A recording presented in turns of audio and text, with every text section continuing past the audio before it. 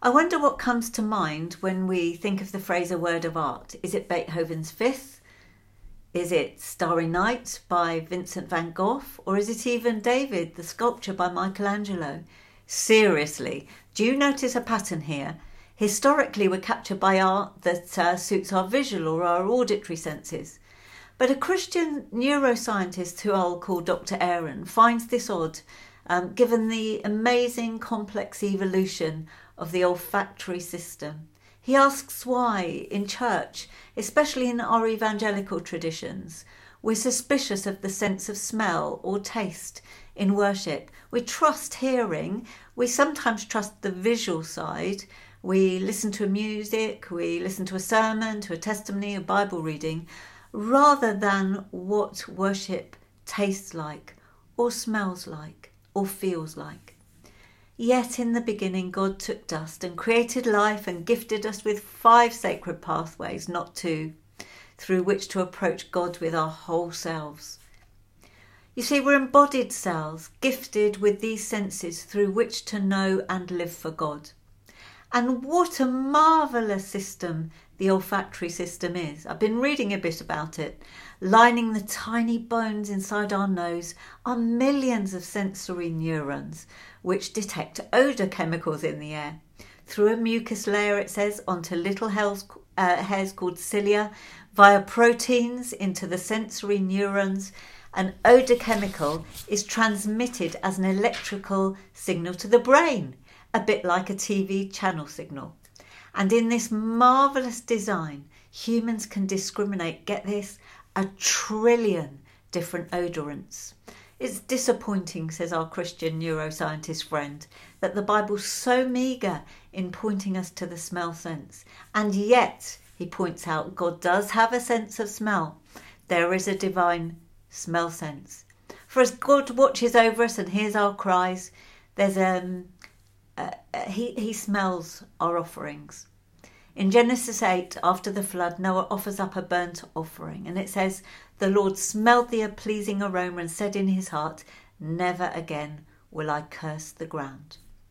So God's clearly moved to mercy by the smell of our sincere, simple offerings.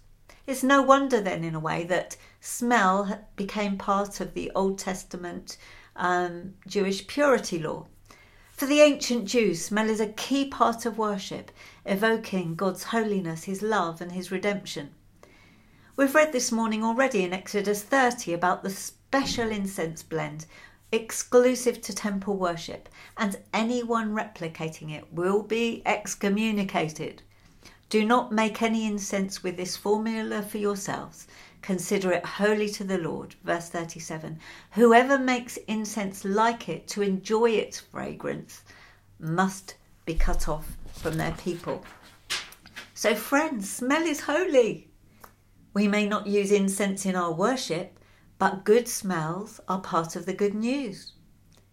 Many mornings I've arrived at Regent Hall over these past 4 years and felt God's presence. Why? Because of the smell of ground coffee and warm croissants in the cafe. And you'll all have your own experiences when that smell pathway becomes holy, sacred ground for you. It might be a memory, a sweet memory, or an experience you have now around you, where that sense of smell becomes holy ground, a place, a thin place between heaven and earth. And we can only imagine what the loss of smell might be feeling like for those of our friends who've lost that sense during the coronavirus pandemic or through other illnesses. In ancient Jewish law, holy smells like incense contrast very much in their belief with unholy smells which are always connected to death, decay and disease. And these smells, the ancient religious belief, have the demonic power to contaminate you spiritually, to make you spiritually unclean. Which is why, fascinatingly, in John 11, Martha warns Jesus not to roll away the stone covering her dead brother's tomb. Lord, he's been there dead for 4 days. The smell's going to be awful. You see, in Martha's first century imagination, Jesus is taking a huge risk uncovering a decaying corpse in case because of that they all get spiritually infected and become unclean. Turns out though that there's some science behind our aversion to bad smells. It's been discovered that odours released during decay are universally repulsive to every human being, and within the olfactory system, every single human being ever born has particular olfactory neurons to detect, be disgusted and be repelled. Why? Those neurons are a set of neurons to warn us to avoid infection. Before the pandemic, when buses were far more crowded than they are these days, I got on a bus on my own one morning and realised I sat close to a man who'd clearly fallen on hard times and, on top of that, had a deep and festering wound on his leg. People's olfactory neurons kicked in at that point.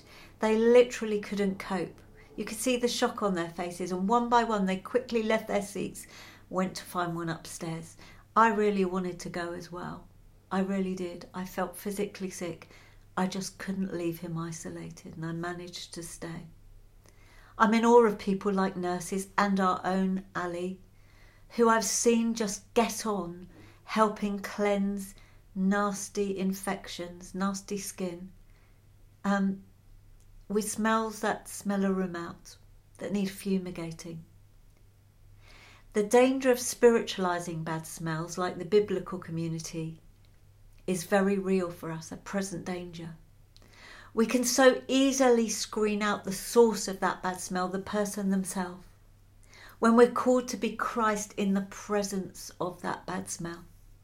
So a decision needs to be made around our own theology of welcome, so that no one gets excluded from the Christ community, and that's that we will help make bad smells come good. And that is our theology of welcome.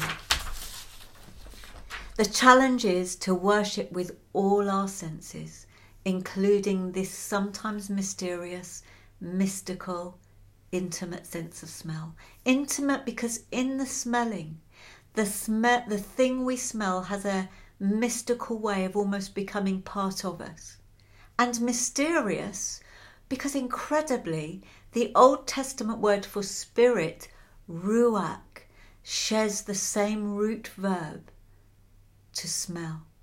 I did not know that till recently. So let us be mindful of the sacred pathway of smell, and let it train us into loving attention to the smells that tell the story of our faith. As Paul says in Ephesians 5, may we be the sweet smell of Christ for others. Follow God's example, therefore, as dearly beloved children, and walk in the way of love, just as Christ loved us and gave himself up for us as a fragrant offering and sacrifice to God. Let us not only worship with our eyes and our ears, but be fully alive to the smell of the aroma of God in us and through us. Amen. Amen.